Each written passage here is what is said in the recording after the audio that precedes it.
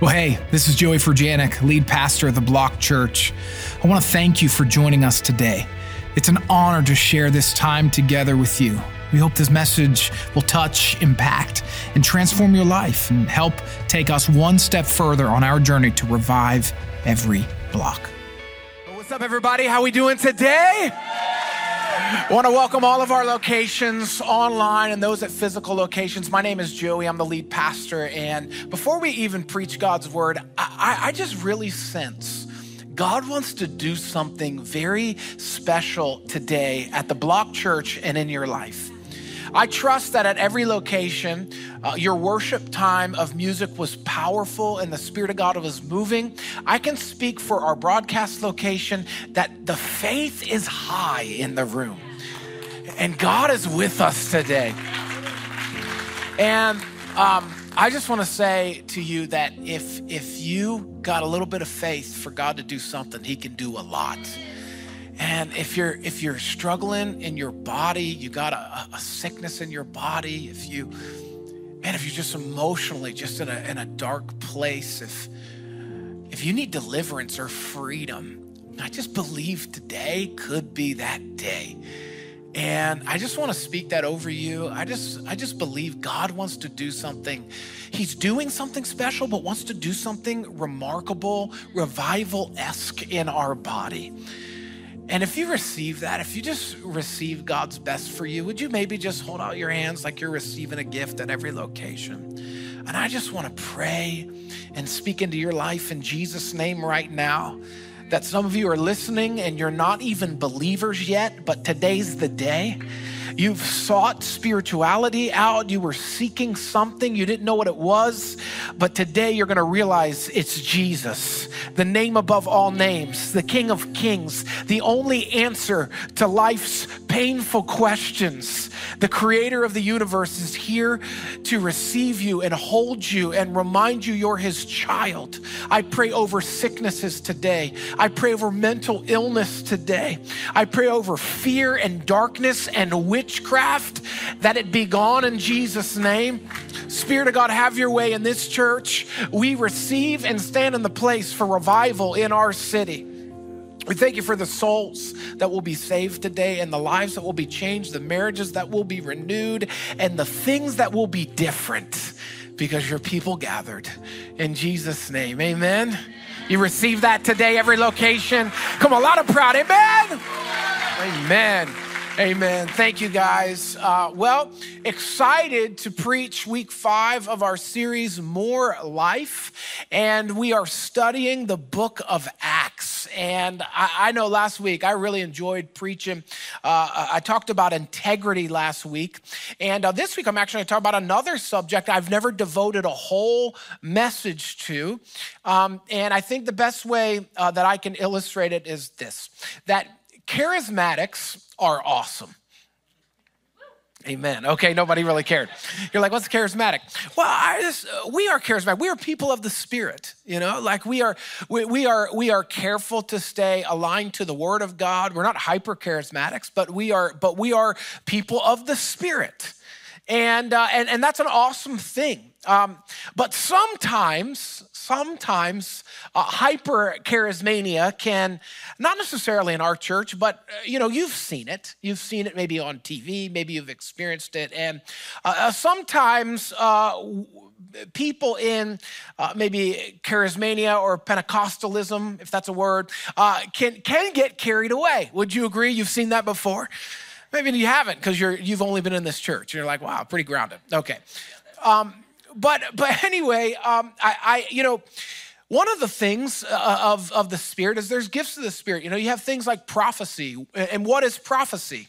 Prophecy is really, in layman's terms, it's to encourage someone through the Spirit. It would be to call things that are not as though they are. It would be to give someone a warning that is unknown to you, but the Spirit is impressing on you to give them a warning or about their life or sin or something coming. Or it's to speak into their future. That would be prophecy, New Testament prophecy, encouraging someone in the Lord. But so as much as there might be those who prophesy, I also think there are those who prophesy. I've trademarked this. okay? And if you've been around some hyper charismania, maybe you've been a recipient of some prophylying. And one time I was a youth pastor, and this lady was like, this lady was like, I see in the spirit these two currents, and they're coming together, these electric currents, and they're gonna come together, and when they come together, it's gonna be an explosion.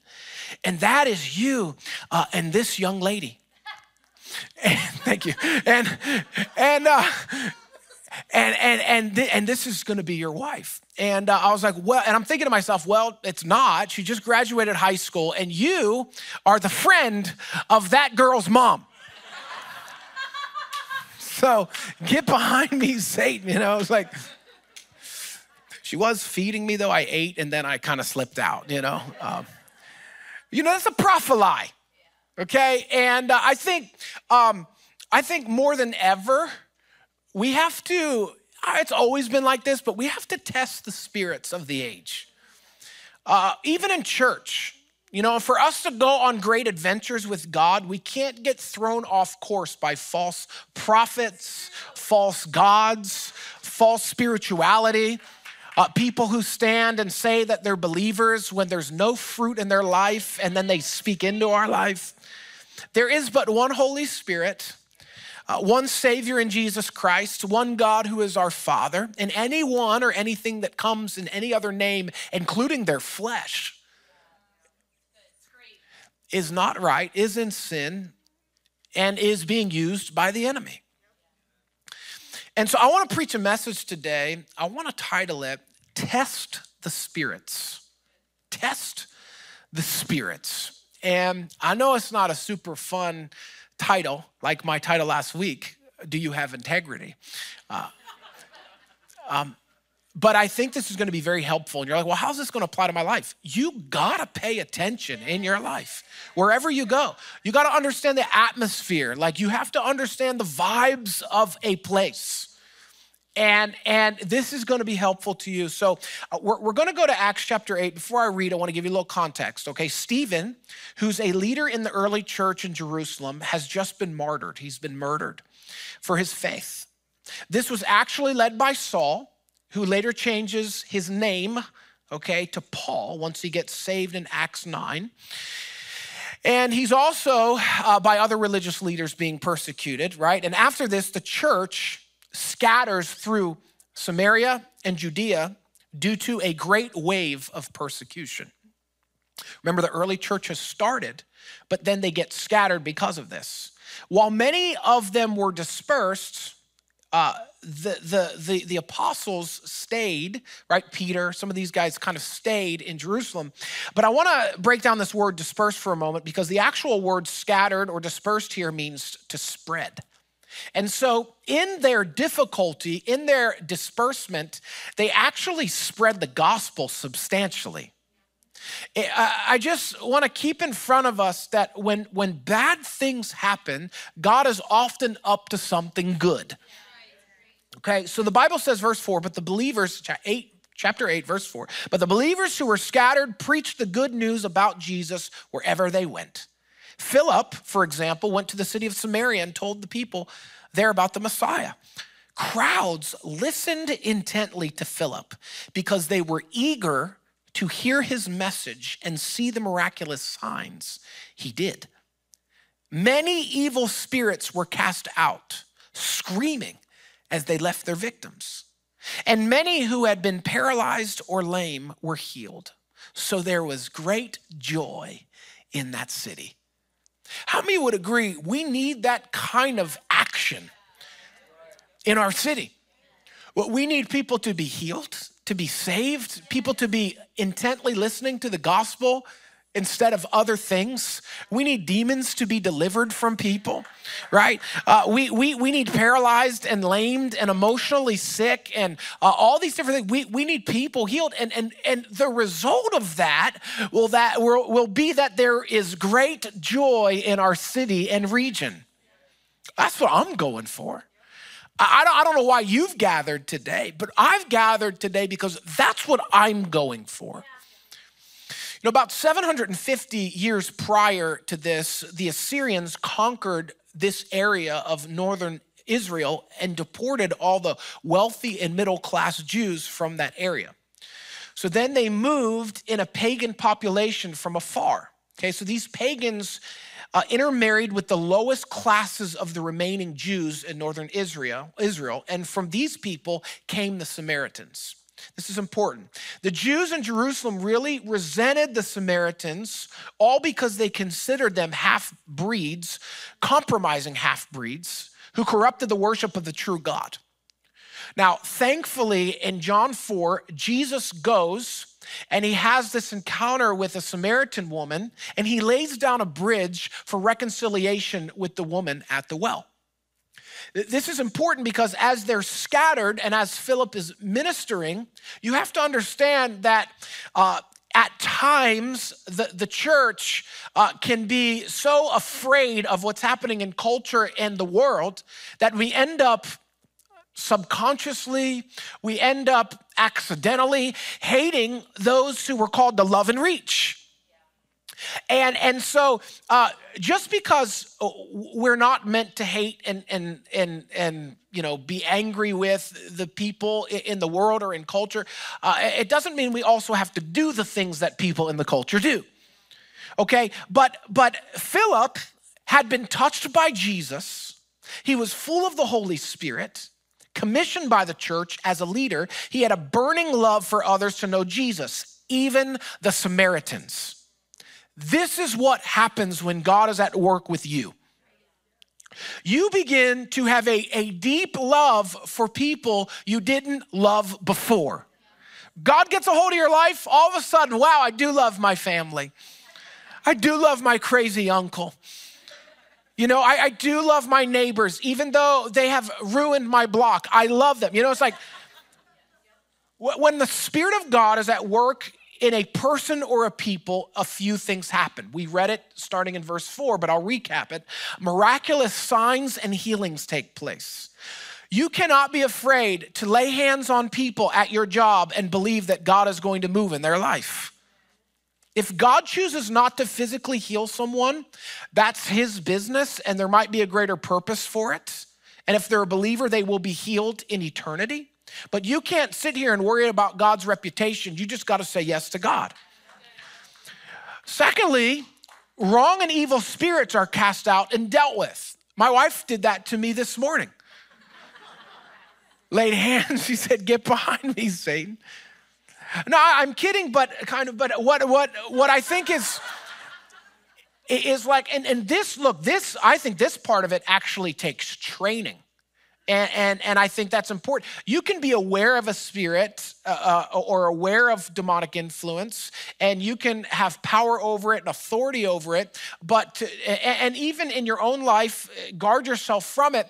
But I do believe there's some training that could go with developing an ability to recognize and cast out and bring people into a layer of deliverance. But I believe it's possible for believers.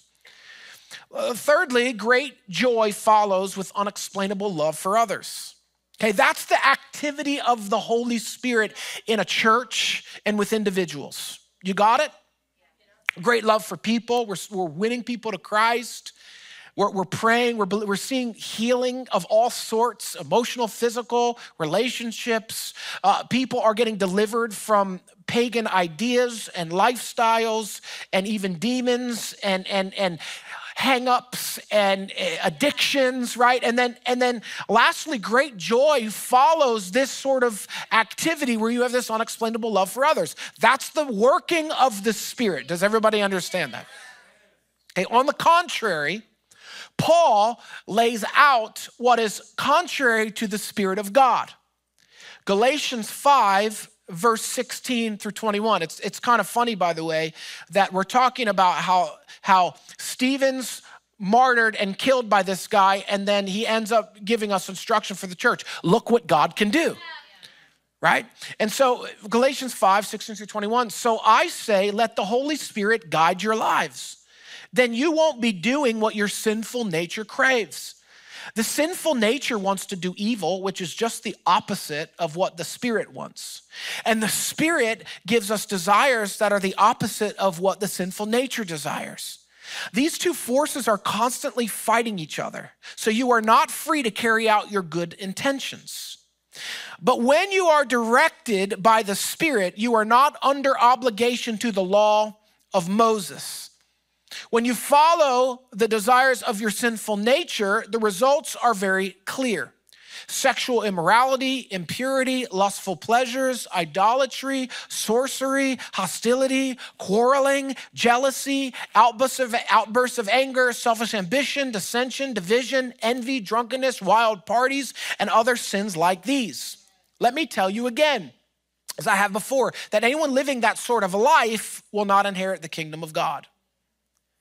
Now, I want to say something about this verse. Please hear me, that a moment or an event does not define you.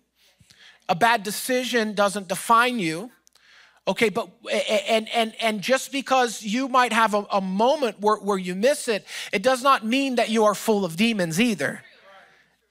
But the Holy Spirit helps us conquer our flesh. And we're not obligated to sin, and we're not obligated to live under a law that when we do, we got to go sacrifice a physical lamb. We confess with our mouth, we believe in our heart, and he is faithful and just to forgive us of our sin, cleanse us of all unrighteousness. But when this stuff is a lifestyle, when it is a passion of yours, you are not directed by the Holy Spirit. When there's no conviction in your life. Do you see the contrast between God's Spirit and the spirit of the enemy? And I will say at times the enemy can be more subtle, but there's a contrast. If you're testing the Spirit and you see that in certain people's lives that you go to work with, that you're friends with, whatever it is, that you see these patterns in their life, you need to guard yourself. It's not that you can't have relationship, but you need to win these people to Christ, but you need to guard yourself because this is not something that you want to become a part of your lifestyle. Now, I want to go to verse 9. We're going to change a little bit of speed here, okay? Verse 9, the Bible says of Acts 8, a man named Simon had been a sorcerer there for many years, amazing the people of Samaria and claiming to be someone great. Everyone, from the least to the greatest, often spoke of him as the great one, the power of God. They listened closely to him because for a long time he had astounded them with magic. Okay, something I want to point out. When you or when someone is constantly drawing attention of greatness to themselves, okay, that is contrary to the pattern, lifestyle, thought process of the believer. We are drawing greatness to the Lord. We are drawing greatness. We thank God for his beautiful creation, but we don't worship creation. We worship the Creator who painted it and made it. Okay, and it's like when we assume, and we see this is our world. When we assume I'm great, I'm wonderful, I'm beautiful, I'm this. It's okay to have confidence. Okay, and it's okay to know that you are beautiful and make those declarations. But when you are so self-consumed, it is evidence of pride. And when that's what you draw people to see in your life, when people think of you, oh, so great, so whatever, instead of, wow, God is so good that they've used this person and blessed this person and anointed this person. This is a sign of the enemy at work. Now, the Bible says that Simon was a sorcerer. Okay, sorcery is associated with the occult, magical practices, crystals, witchcraft, Ouija boards, psychics, and often taking of mind and mood altering drugs. Okay, so whatever real power this Simon had, it was from Satan, not God. Okay, the specific wording indicates that Simon was a magi. So you remember the three kings, the magi, okay? Listen to this, okay? In ancient world, there was a class of astronomers and scientists known as magi, Matthew 2:1. They bring Jesus gifts. But local wizards and sorcerers also took the good title and manipulated it. They used it to prey on the ignorance and innocence and superstitions of the common people. So what Simon has now done, Simon the sorcerer, is he's calling himself something that he isn't, and he's ruining a good name, something good, and he's redefining the definition of what's good. Are we seeing that in our world today? We redefine the definitions of common sense constantly. That is sorcery. The Bible says in Leviticus 19:31, do not defile yourselves by turning to mediums or to those who consult the spirits of the dead. I am the Lord your God. Now, I don't want to make people feel bad, okay? What I'm trying to do is I'm trying to maybe take some veils off your eyes or help illuminate to you that you might be doing some dangerous things, engaging in some of this activity. Okay, I want to talk about this. The enemy and the dark side have power too. The difference between someone with dark power and godly power is that dark power will manipulate, elevate personal praise, confuse reality and consciousness, fuzz the truth, and take you into a realm of darkness in which you are God. Think Adam and Eve and the serpent saying, she'll be like God. That's the enemy. Dark power can also be very hateful, sexual, outside of God's design, and toxic. Think Jezebel. Dark power, listen to this, dark power is always counterfeit to God's power. Imitation that falls short of hope. So we have to pay attention to these things. For instance, you know what's become popular? Have you heard people talk about that they're manifesting? Have you heard this before?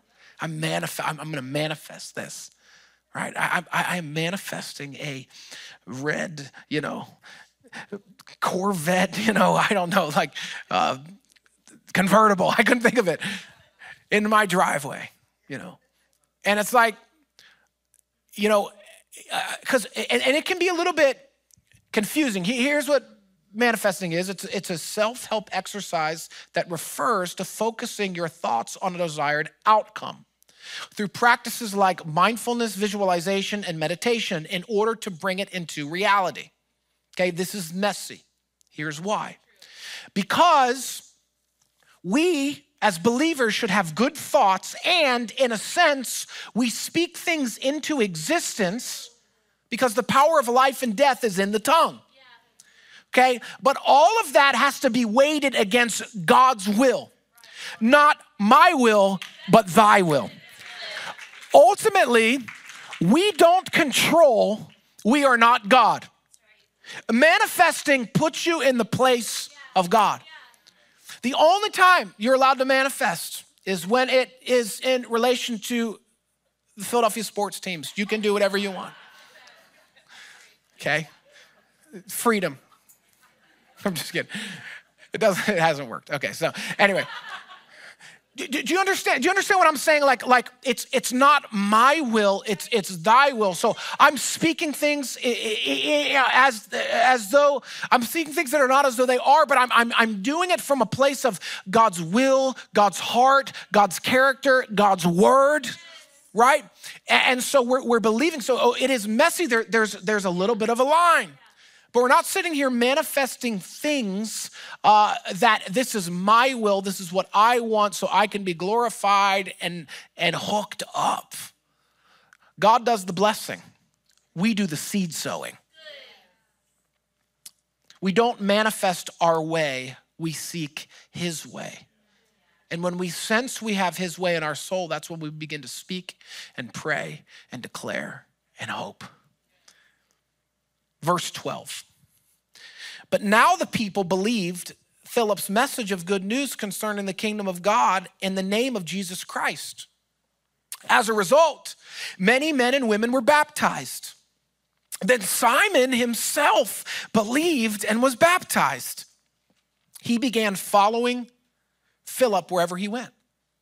And he was amazed by the signs and great miracles Philip performed. When Simon saw, verse 18, we'll jump. When Simon saw that the Spirit was given when the apostles laid their hands on people, he offered them money to buy their power. Let me have this power too, he exclaimed, so that when I lay my hands on people, they will receive the Holy Spirit. First of all, this is why Paul writes to Timothy in 1 Timothy 5:22, first part of it, never be in a hurry about appointing a church leader. It's why it's so important for us to, why we are so careful to add elders, why we are so careful to even add specific staff roles, and we're slow.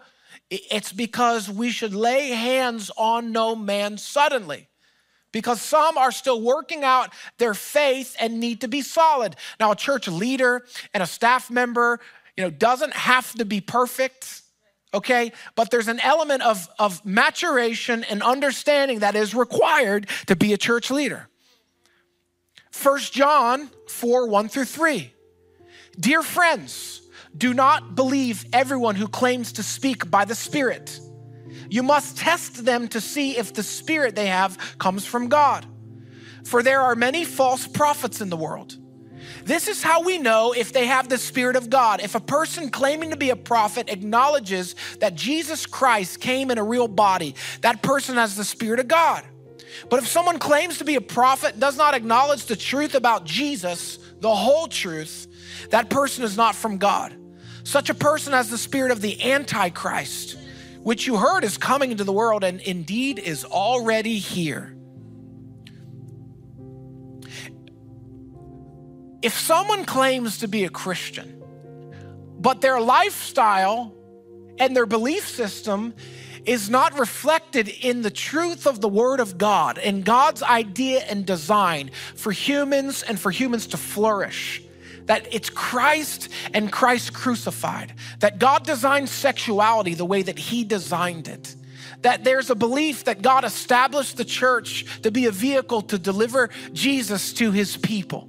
Right, and you can go through a list of things that are essential. If those people are off on those things, then there's an element of false prophecy in them, and you need to be able to understand how to shut that down. Friends, not everyone who gets baptized or who has an encounter with God is fully discipled yet or full of divine wisdom yet. Not everyone who claims to be a Christian actually is.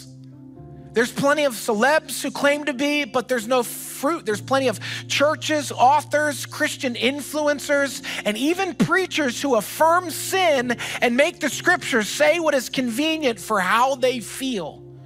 We have to test the Spirit. We have to test the Spirit against the Word of God. We have to test the Spirit against a multitude of counselors. We have to test the Spirit against our prayer time. We have to test the Spirit against our spiritual leaders. We have to test the Spirit against spiritual fruit of others' lives. Amen. Maybe I could have led that a little more to lead for a clapping. Okay. I'll work on my communication skills. It's not your fault, it's my fault.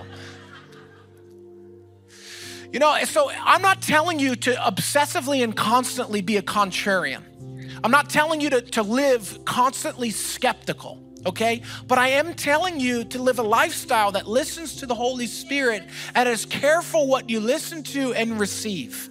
And when someone tells you something spiritual, when you hear something spiritual, when you watch someone spiritual, like when you get advice, okay, I hear it, now I'm gonna pray on it. I'm not just gonna go, quit my job and move to Alaska. I don't know. A new believer goes into a block group. They may have great wisdom, okay? They might have a level of spiritual insight, but also, a new believer needs to listen in a block group and grow and learn. And a seasoned believer needs to take them under their wing and help develop them. And not judge them when someone says something wrong, but bring loving correction and counsel. So question for you, was Simon the sorcerer a true believer? Was he saved? Honestly, we don't know. That's for God to decide because there's not enough evidence about his life beyond that. But maybe he was just totally new and not discipled.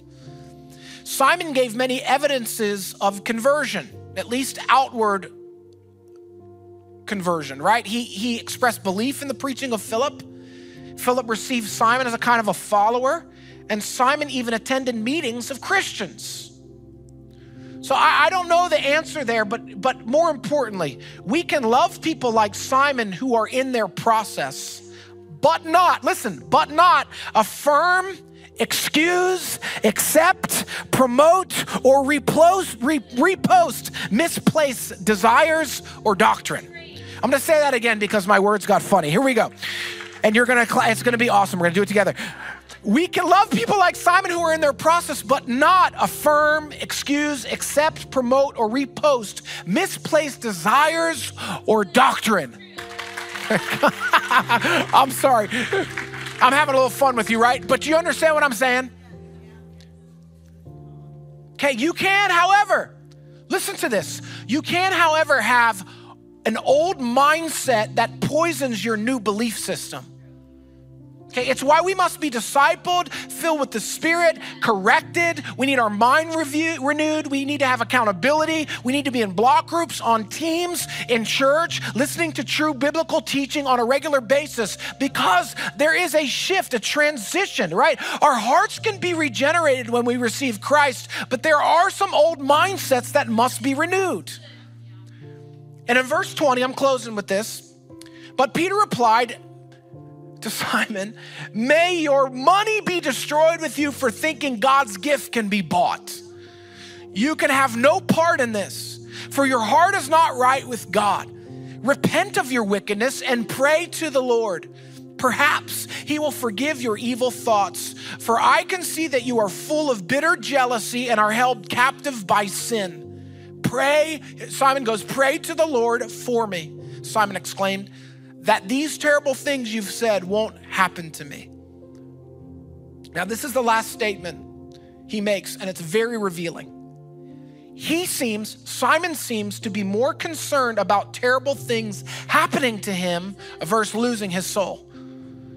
That these terrible things you've said won't happen to me. Not God, change my heart, forgive me, deliver me, I'm sorry, I submit, whatever. It's I don't want terrible things to happen to me. He wants to escape physical consequences, but not spiritual consequences of not being right with God. Test the spirit. Test your own spirit. Are you more concerned about terrible things happening to you versus terrible things happening to your soul? It's not proven, okay? But Christian tradition says this. Justin Martyr, who was a first century church philosopher, and other Christian apologists like Irenaeus insist he was an antichrist and continued his sorcery, even founding Gnosticism, which is the secret knowledge cult that the world was created by lesser divinity itself. The greed of Simon is recalled in the modern world simony, which is using religion as a means of profit. And you even see that in some institutions today. Question for you as I close.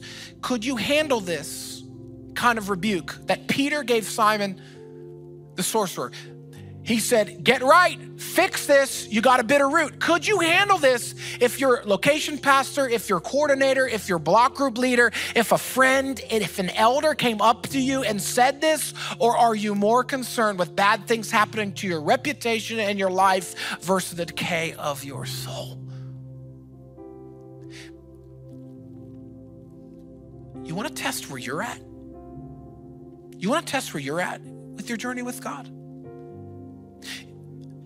If someone who is a seasoned, faithful, loving believer cannot bring correction and accountability into your life, you have a very spiritual soul problem.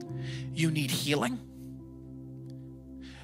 You need to understand why these things, this root of pride is in you. If you cannot submit to an element of authority, you need to deal with this because the enemy is fighting tooth and nail for your soul, and he has a foothold.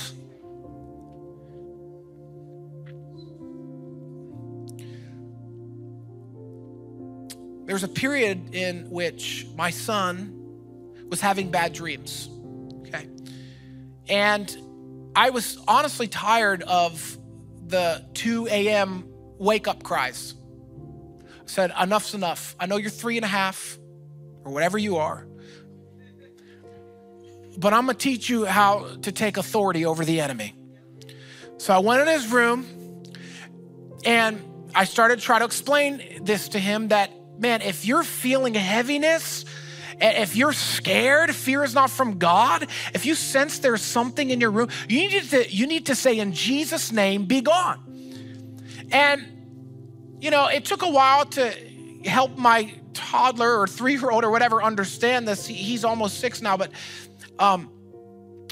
one day we were watching Superbook, and it was the story of David and Goliath. And I told you, the Superbook cartoon, they're very graphic.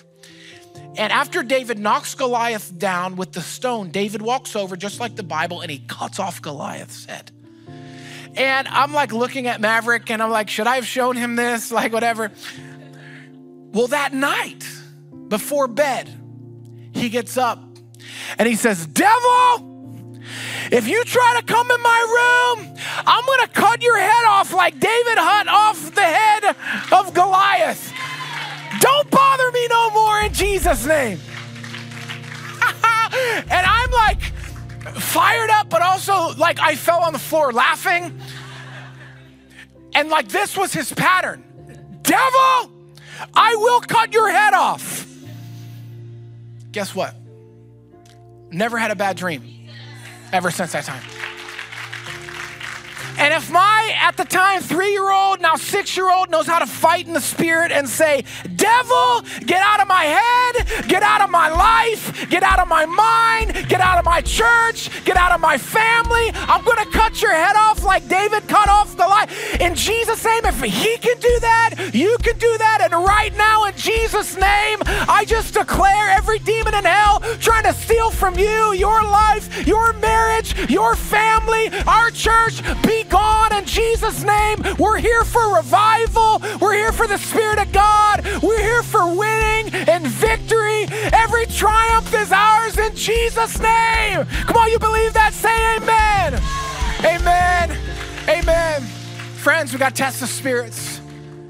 And the best part about the test is that we got the answers. The answer is Jesus. The answer is Jesus, who's the same yesterday, today, and forever, who conquered the grave. The answer is Jesus. Will you stand to your feet at every location, bow your head and close your eyes? Thanks so much for joining us today. I especially want to thank those of you who give generously to help us revive every block. If you enjoyed this message, you can subscribe, share it with your friends, screenshot it, and post to your social stories, and tag us at The Block Church. We'd love to hear from you and how you found this encouraging and inspiring. Thanks again, and God bless you.